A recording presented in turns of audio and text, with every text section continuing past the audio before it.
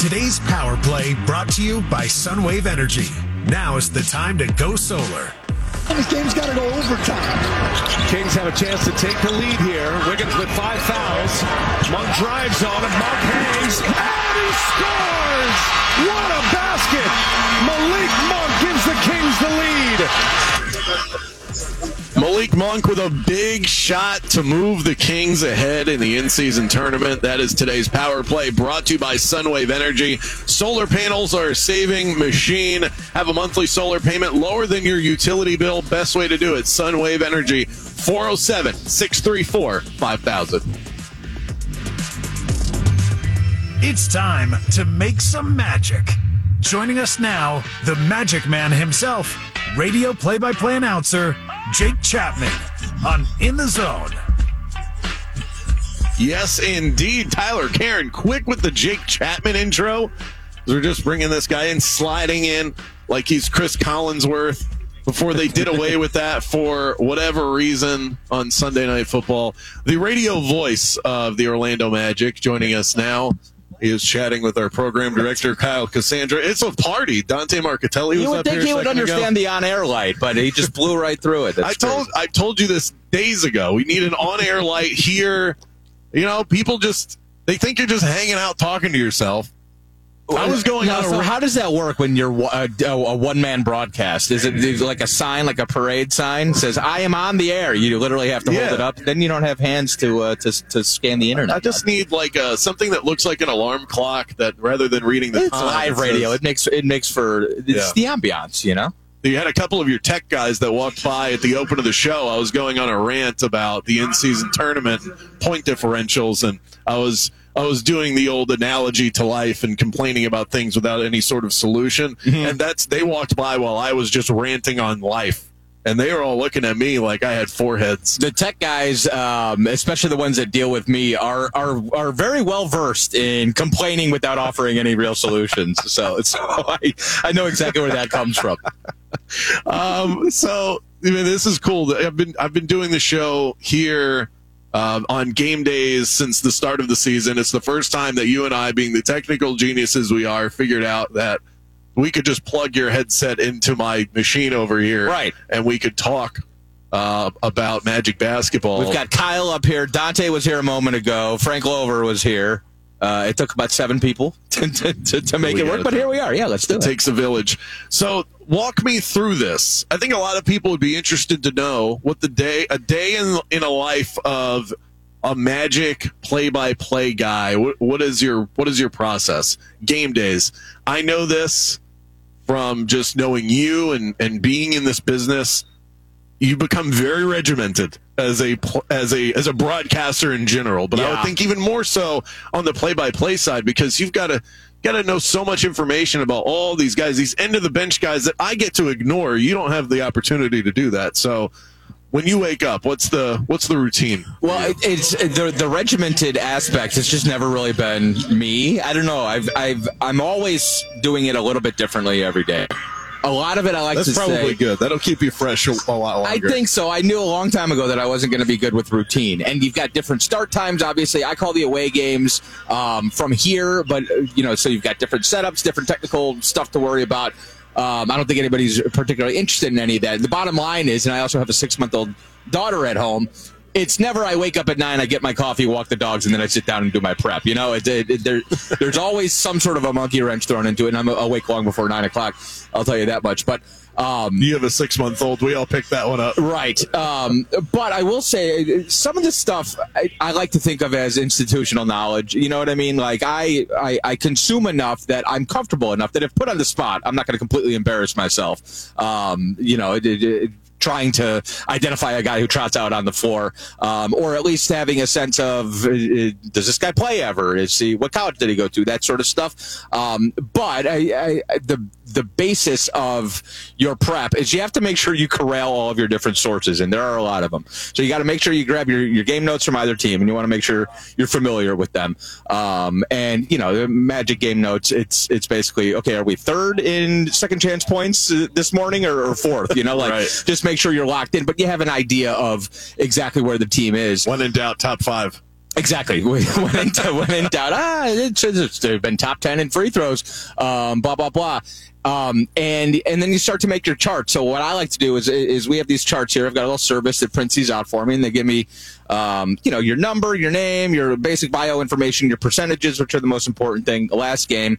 And then I have a sheet over here where I take all my notes. So I come here, I print them out, and then I write them all in. But I've got a Word doc that's just got, it's almost like a doctor. It's just got cut and paste stuff from all over it.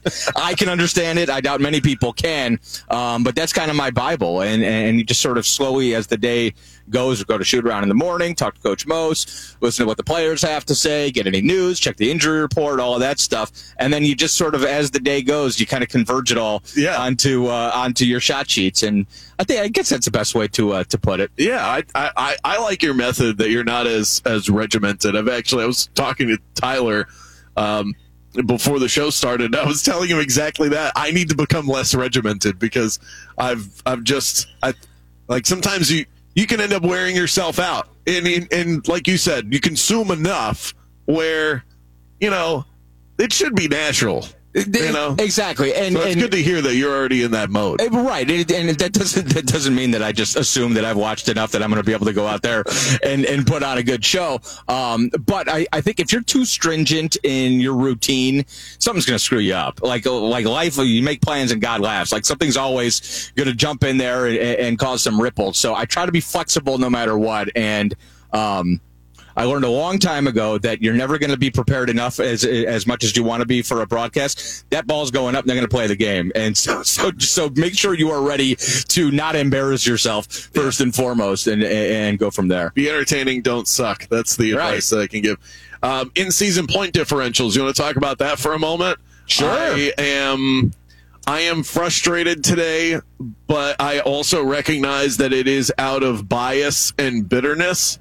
So my judgment is clouded, but I don't like this. I don't like that the NBA is – I like the in-season tournament. I think I like it more than the average NBA fan. Okay. And I still do. I think it's exciting, the teams that are left. I wish the Magic were involved in that. I'm not going to sit here and pretend like I don't like the tournament now that the Magic aren't advancing. I would have been excited if they did, so I'm disappointed that they're not. That's what I did. You turned on it immediately? Yes, a lot of Magic fans did that. As soon as Brooklyn won last night, I tweeted. I didn't care for it anyways. I was certainly not engaged in this, which I did, and I was. And I was cheering for Scotty Barnes, which is kind of strange for a Magic fan or broadcaster last night. And it did.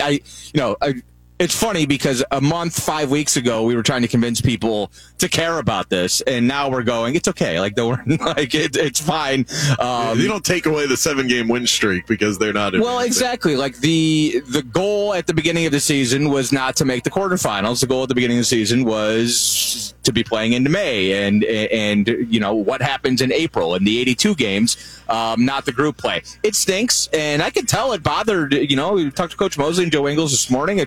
They weren't happy about it.